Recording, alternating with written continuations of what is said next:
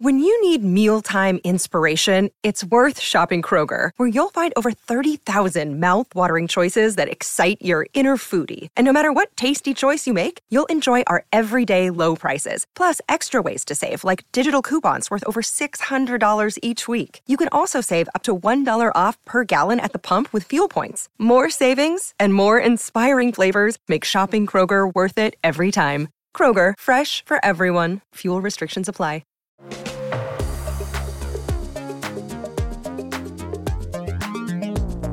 Welcome to I'm So Obsessed, where we talk with actors, artists, and creators about their work, career, and current obsession. I'm your host, Patrick Holland, and today my guest is the actor Chikudi Awuji. You know him best from such shows and series as When They See Us, Designated Survivor, The Underground Railroad, and from films like John Wick Chapter 2. Chikudi can be seen in the new HBO Max series Peacemaker, which stars John Cena as the Peacemaker, reprising his role from the 2021 film The Suicide Squad. The series was created by James Gunn, who also cast Chikudi in his upcoming Marvel movie Guardians of the Galaxy Volume 3. And just a heads up that this interview was recorded in December over the internet, so please forgive any audio weirdness. Great. I love the Three Musketeers look thing you got going on, the D'Artagnan thing, you know. Oh my God. It works.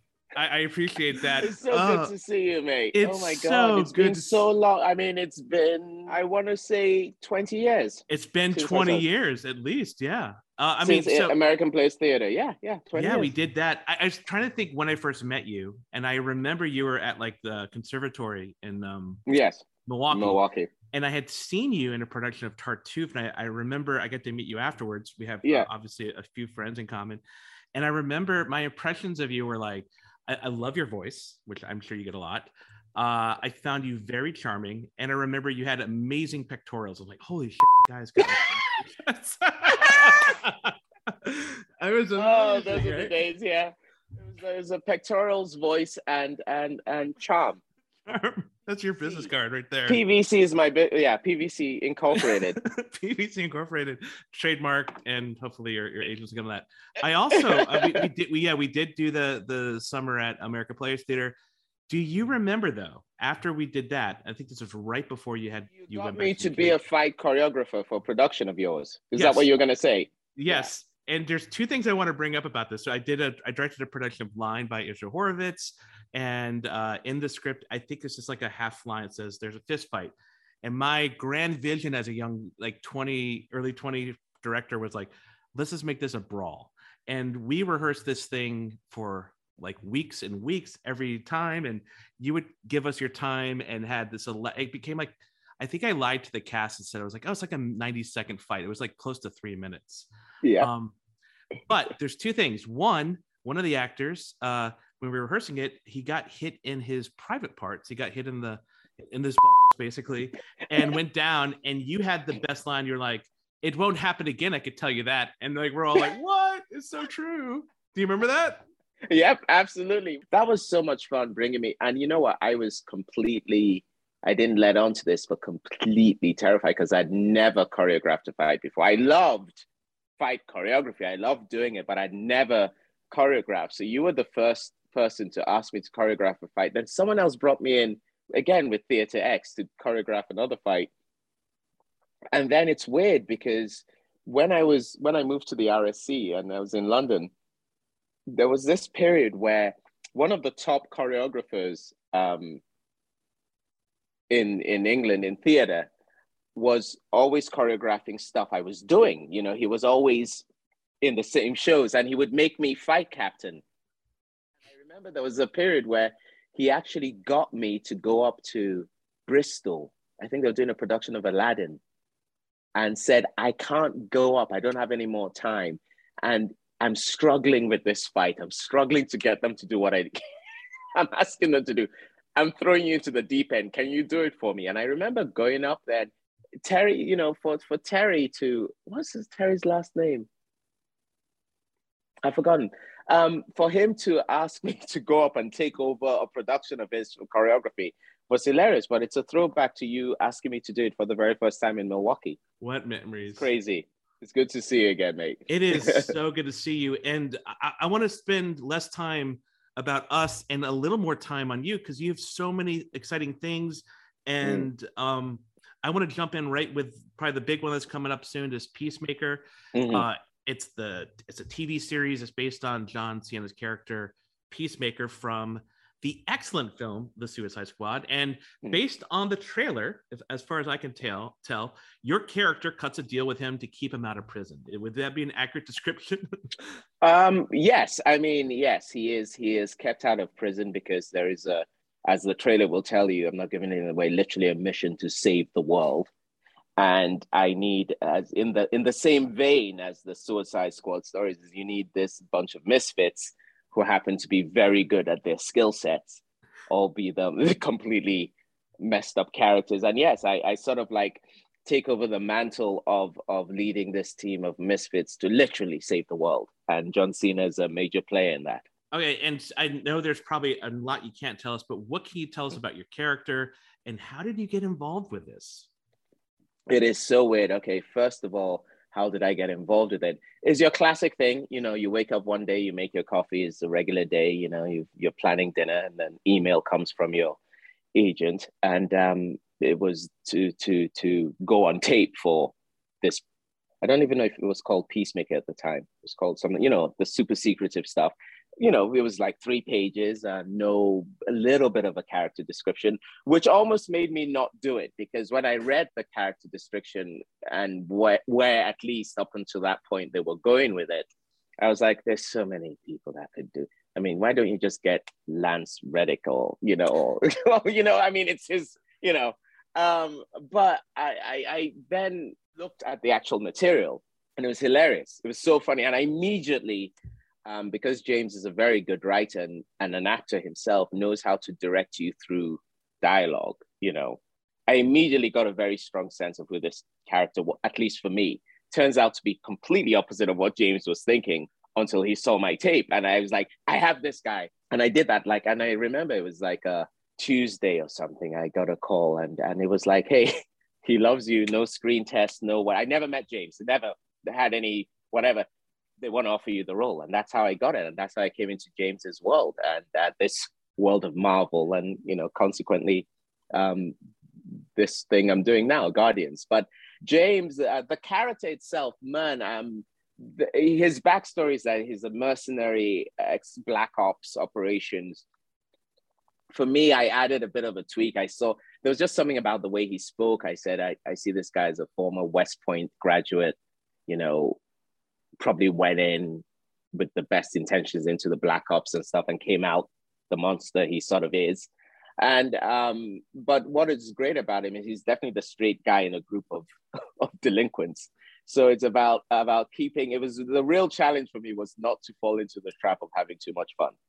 And just having this guy as keeping true to who he has to be. But he also has a really deep emotional trajectory that surprises you as the series goes on, which was for me, you know, the sort of anchor for doing everything else, you know. You mentioned James Gunn, but he wrote all the episodes. He's the showrunner. He directed many of the episodes. What's your creative relationship like with him? Because you mentioned you're also going to be in Guardians of the Galaxy Volume 3, but so you went from not knowing him to working on the show, and now you're in his next project. Yeah, I mean, I remember that we were rehearsing the opening sequence for the show, and he came up to me, and this was about March or April this year, and he came up to me and said, can I have a word with you? It was like, is this when you tell me you actually had meant to hire Chiwetel Ejiofor, not Chukwudi Wu-Jesus? And I actually said that, and he joked, and he said, no. He says, I don't know what your schedule is, but I want you to play Guardians of the Galaxy 3. And my jaw dropped. What's cool about that, he'd seen my work for several weeks, and he'd made his decision to have me based on that. So that takes a lot of pressure off you as a person. I mean, we did a screen test, but it was nice knowing that you're doing a screen test for one. It's not me versus another 12 people. All I have to do is go in and justify this guy's faith in me in front of him and for the powers that be. and we'll be good. I'm not competing with anyone, but in many ways myself, you know. So that made it. And by that point, me and him had been throwing back ideas back and forth because he really wanted this character grounded. He said, the reason I'm a big part, I want you this, I want to ground this. And I want your imagination, but I want you to ground him in someone human. So I knew my best remit was to play to my strengths and to trust that. And for him, when we did that screen test, it was the first time he was hearing these words. That script was written 4 years prior. So for him, it was a bit like our theater background. It was the closest thing to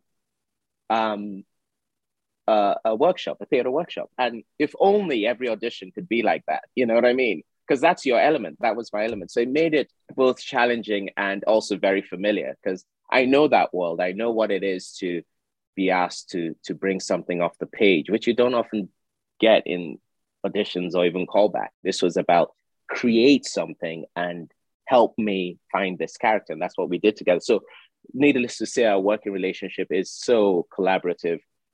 He's a genius. I mean, and he knows every new, but he's also smart enough to know that there is something, because he himself was an actor, that only an actor can bring to whatever crafted material you have. And luckily, whatever that something is, he seems to feel I bring it. So, and I don't know what it is. I'm never going to ask him what it is. I don't want to know what it is. I just want to keep working with him. And we really, he'll do stuff. And then at some point, whenever we're shooting, he'll say, okay, now Chuck, just do something crazy. Do it for yourself. And then sometimes we'll get something out of that and then take it in a different direction. So I just feel very valued.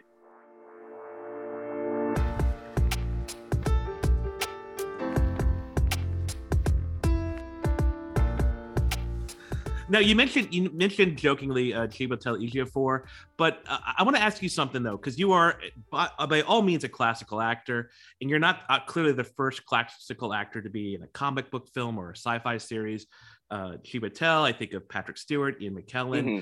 But what is it about you classical actor guys that works so well in sci-fi and comic books? Or is that something you just don't know why, you just accept? A lot of comic books are based on character, and they're very intense characters. They're very Greek, actually. So I think they're very Greek. It all boils down to revenge, love, fury, tragic flaw, all these stuff that we do in classical work. So now what's great about the comic books is like the scope of them are so big. So it does kind of lend to our theatrical background in a weird way, because a lot of it is in imbuing and imagination. You're not actually seeing a Pluto in front of you, but you've got to imbue it's there. And that's kind of like being on stage and looking out into the audience and imbuing them with being the army of France. So there's a lot of skill. Green screen, or I don't know what they call the screens now, they're so advanced, whether blue screen or I don't know what they call it, but you're imbuing, you're imagining, you're seeing stuff that isn't actually there. And the scale of these characters, because they are superhuman for the most part or whatever, it has the scope to take that I can't even speak, theatrical leaning, you know. So I don't think it's an accident. I think it makes sense. I think there's a sense of bigness to it, but comic books really paid as much, if not more, attention to character as they did to spectacle. And I think when you get that right, and James certainly does, his characters are very, you know, a lot of his scenes boil down to two people talking to each other, which is the fundamentals of drama, you know. Well, I wanted to ask one more thing about Peacemaker, because I'm curious, what do you think is going to be the appeal of that show? Versus other shows. We've had a lot. There's a lot of shows on Disney Plus that are based on comic book characters. I think the appeal is the fact that it's created by, I feel, one of the most subversive, maverick writers, not just in the comic book genre, but just in film right now. And so you have surprises along the way. You have twists and turns, and you have people behaving really badly, but all having real hearts to them. And I think that's something James does really well. He surprises you. You mentioned Suicide Squad. I mean, when Ratcatcher talks about her father, and you're just suddenly like, you're just sort of like, your heart is yanked out of you. Or when Nick Flag says to him, "Peacemaker, what a joke," and the look they share together, I mean, your heart is wrenched out. So I think what this show is going to do is give us rollicking fun, but just a lot of humanity in it, an extreme, wonderful violence and comedy. I mean, when you have all those things together, that's a good night in, you know what I mean? There are certain films and series, and it's true in theater, but we're going to talk about theater, I promise. But I want to talk about some more film stuff. But there are certain films and series that mark a change in entertainment, culturally, and also just style-wise, and then you see everything copy it. And one of them is John Wick, and it certainly changed things in terms of actors doing as much of the action as possible. You were in John Wick Chapter 2. What was that like? That was, I mean, I was in it just very briefly, but it was a glorious 8 days in Rome. Wow, John Wick is, the funny thing with John Wick is I saw the first one late, at least 6 months after it had come and gone. I think I saw it on Netflix or something. I remember watching it, and it was a complete throwback to the John Woo movies with Chow Yun-fat, Hard Boiled, and things like that, the Japanese, the Hong Kong noir.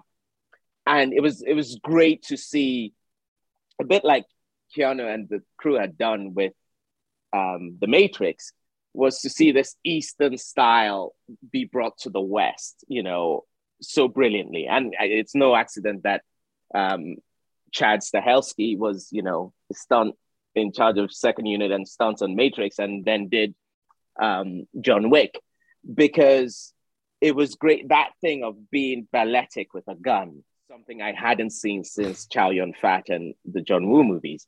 So I remember seeing this and going, wow, and making a call the next day to my agent. This was back in 2015 when I had no business doing what I did. But I said, if there's another John Wick movie, I'd like to be seen for it. And I'm sure my agent was like, yeah, okay. I put myself on tape again. The next day I got a call from Chad. Chad Zoomed me and said, look, I want you to do this role. And it turns out he never saw the first audition, but he saw the second one. So it was during that crazy storm in January 2016, that blizzard. But being in New York, I was able to fly out because they cleared the snow. I arrived in Rome, and suddenly you're in a set. You're on John Wick and you're there. Keanu Reeves is there. It was amazing just watching his dedication. He would practice every minute off stage, pulling that gun and putting it back, practice it so it was mechanical.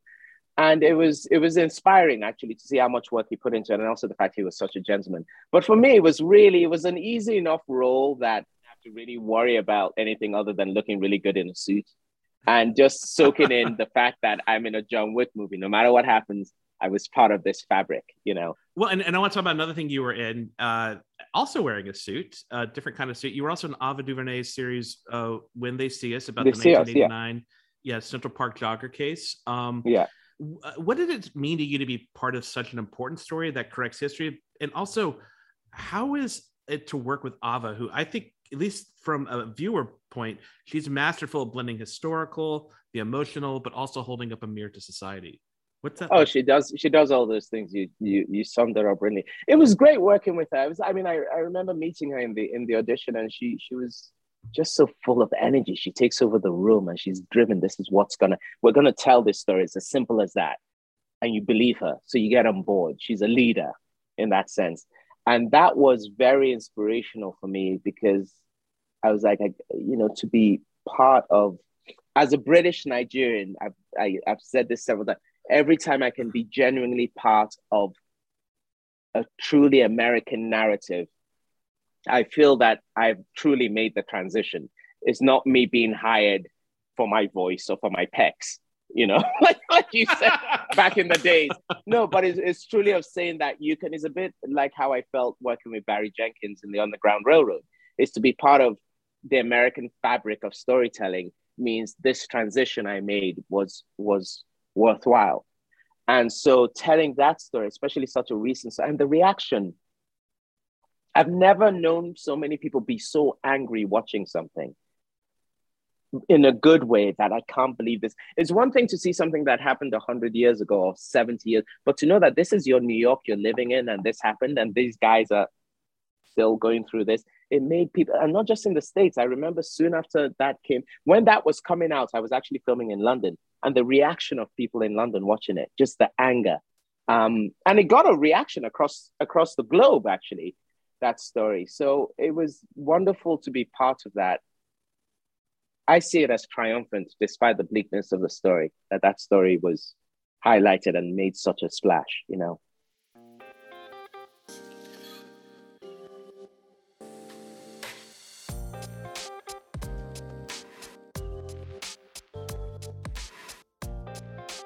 You mentioned being, you were born in Nigeria, you lived in Ethiopia, you went to boarding school in London and spent time in the States. Out of all those different experiences, how does that inform your perspective when you're doing film or doing theater or just where you live now and who you are? I think all of it lends a hand. You don't know how. It's not like a recipe. It's not like baking. You know, it's not math. But it all lends a hand. You know, I'm sure at some point I'm using stuff I've experienced growing up in some kind of character. You know, when they see us, the guy was Guyanese, you know, I'm sure at some point there was a visiting uncle or something that had the swagger or something. You know, you know, as an actor, we're sponges. We soak stuff up. What we don't necessarily know is how we're going to use that stuff we soak up. And that's where you trust instinct and imagination and recall to do that almost on itself for you, and then you find yourself doing it and go, oh, you know. So I think the international nature of my growing up and the people I've met and the cultures I've experienced, and also what that the sort of confidence that gives you. And if you're faking it till you make it, you fake it really well. Do you know what I mean? I think all that stuff, the international nature of stuff, which is why I really love playing people from different places from me, because that's been my whole life, was being amongst people from different places. And I can't imagine just sticking to one kind of character or place that's closer to me. It's actually much easier to play stuff that's very far away from your character, you know. Yeah. Well, like you probably do in Peacemaker. Exactly. Okay, so when I met you, you had but maybe recently had graduated Yale with a degree in economics. I was went to University of South Carolina. I had switched from journalism to theater, and you were starting your career as an actor. And I've always wondered this, and maybe we talked about it a long time ago. What did your family think of you when you're like, you know what? I'm not going to be an economist. I'm going to be an actor. And what do they think about it now as you're starting to be in stuff that being in plays is amazing, but it's still, you have to be able to go to that play. Whereas I could pull you up on Netflix or whatever and watch on HBO Max and watch Peacemaker now. Yeah, it's my, you know, I was just talking about this earlier today. I was, you know, terrified to tell my family because, you know, we're Nigerians, and when you're Nigerian, there's only three professions: a lawyer, a doctor, or engineer. Those are the only three professions. And so I was a bit terrified. But you know what? Parents have an ability of surprising you, because they do lead with love. At least mine did. My dad's still alive. My mom, God rest her soul, passed away. But so I eventually got the courage after I was offered this. The head of drama at Yale saw me do a production, Beckett, I think, and offered me a scholarship to drama school in Milwaukee, the conservatory. It took me a whole semester to garner up the courage to let my parents know. I eventually did, and waited with bated breath for the response. This was back when you sent letters, you know, not email. Yeah. And the letter finally came through, and I have it in my belongings store to this day, in which my parents just said, our goal was to give you the best chance possible, the best education. Now go live your life and we'll support you. So that changed everything. Literally, that letter, now go live your life and we'll support you. And overnight, my dad became a film buff. You know, he started watching, you know, James Cagney is his favorite actor, you know, Humphrey Bogart. He just started watching all the classics, whatever, to the point where he's seen everything I do. He needs links to Peacemaker. There's some things that are a bit risky. I was like, should I send my dad a link of, anyway, I send him the link and he watches it, to see the previews and all that. So, and he's became my biggest fan. My mom was my biggest fan until she passed away. I couldn't have done it without them. So the answer to your question is that there was trepidation at first, but when I actually told them, it was nothing but love and support from day one, you know. Oh, so I'm one of the lucky ones. Yeah.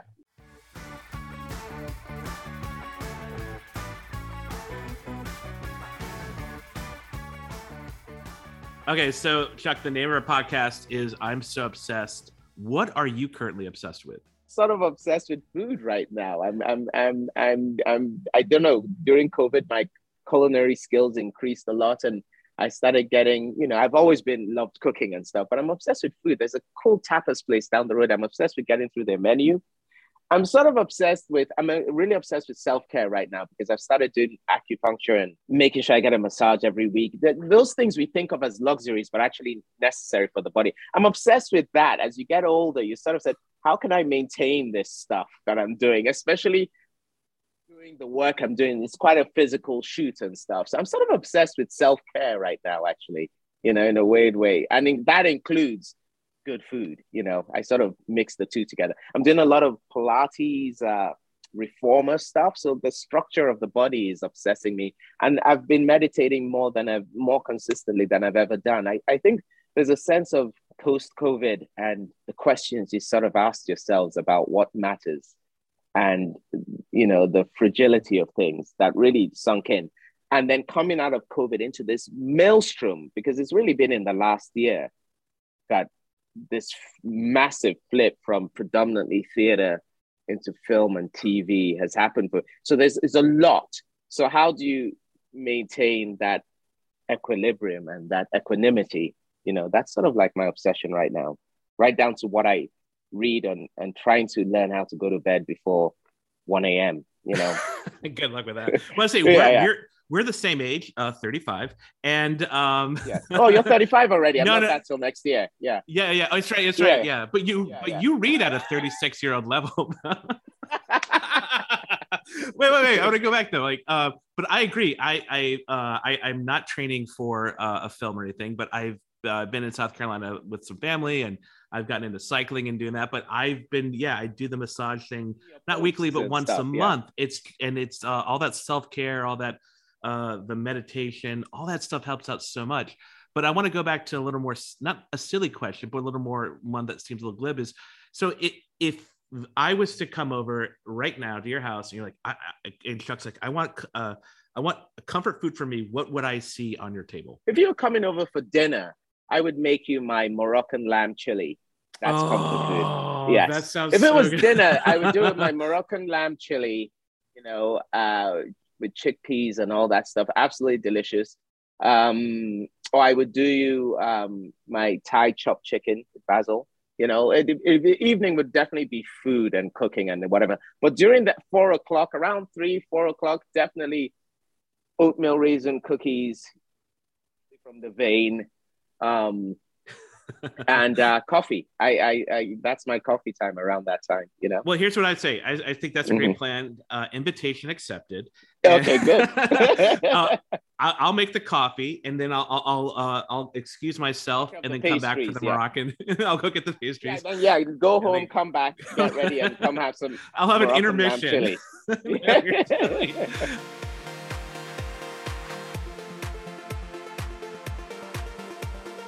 There's a thing we do, or I do on the show, called Pick One. I give you a couple options. You pick one.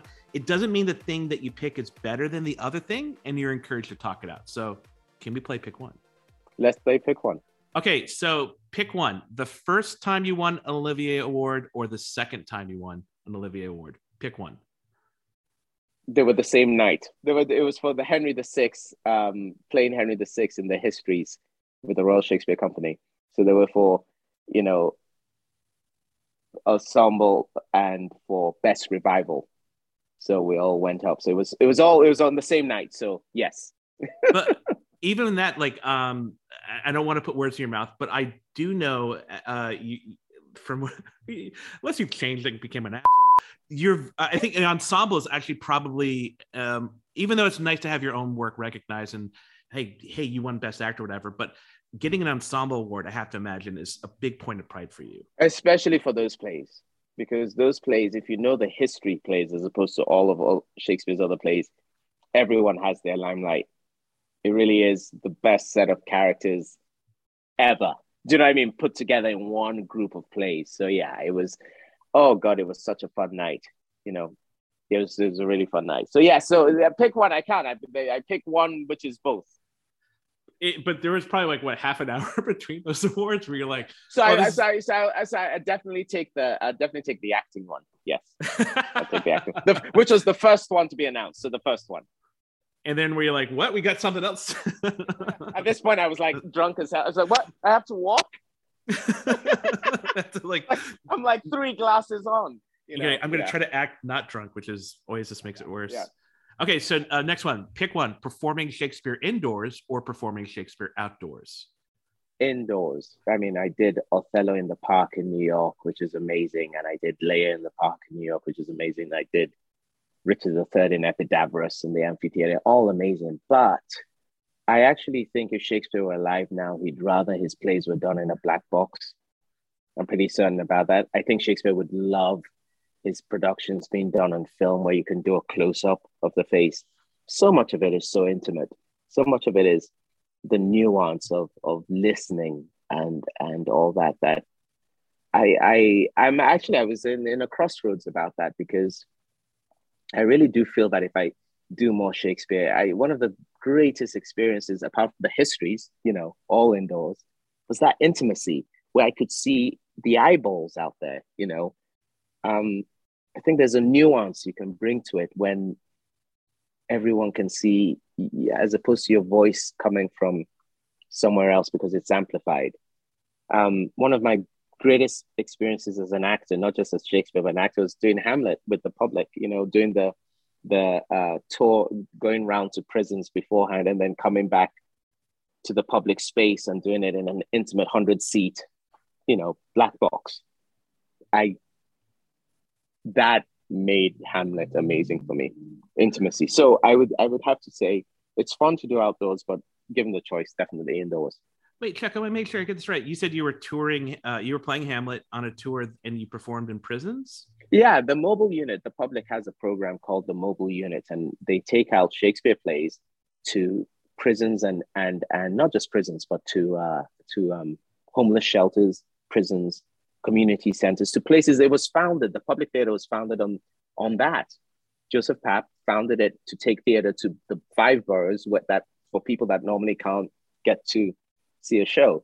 So the mobile unit does productions, and they take them to these prisons, homeless shelters, community centers all across the city, and you perform, and it's electric because they're waiting all year for you to arrive. They're so responsive. There was a moment when I was doing To Be or Not to Be, and I was in Rikers, and I start to do it, and it's about killing yourself. Should I take my life or not? And I'm there with my imaginary needle to shoot myself up, and I looked out, and there was a guy in the front row, big guy, just watching.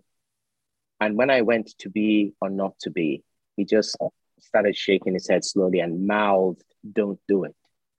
I mean, when you see that, and then you bring that, when we came downtown eventually to the public to perform to your quote unquote regular audience, but you've taken what those words mean to people who are really facing desperation. It was electric. The show was electric. People loved it. They talk about it today. It was 2016. And one of the best things I've ever done. That's when I was like, oh, I want to just do it indoors. I just wanted to have that level of connection, Yeah. Oh my goodness. I literally, I'm covered in goosebumps. No, I mean, and to be honest, that's the stuff in theater that you hope you have that effect on any audience, but only to be able to see that and receive that, and you're also sharing that moment. And I think, I can't remember if this is my college classical program or APT or another theater, but someone was saying you're saying these words that are literally hundreds of years old, and to see that those same words today can have that same effect, that's what always drove me to do it. Absolutely. Before I let you go, is there anything you want to clarify? Anything you want to mention that you didn't get to? I still have good pecs. PVC. Pecs, voice, and charm. Yeah. PVC. Yeah. PVC. There you have it. Pecs, voice, and charm. Oh, dude, it was so great seeing you, and nothing but best wishes in the future. And I hope when it gets closer to Guardians, we could talk again.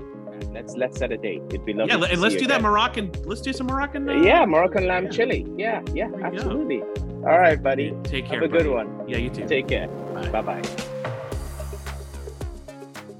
I want to thank Chuck for chatting with me, and I want to thank you for listening. Peacemaker premieres on HBO Max on January 13th. I'm So Obsessed was created by our executive producer, Danielle Ramirez. Our editor and lead producer is Sophia Fox-Sowell, and this episode was produced by Rebecca Fleenor. Please take a moment and subscribe to I'm So Obsessed on your favorite podcast app. Follow the show on Twitter at I'm So Obsessed Pod. And until next time, take care.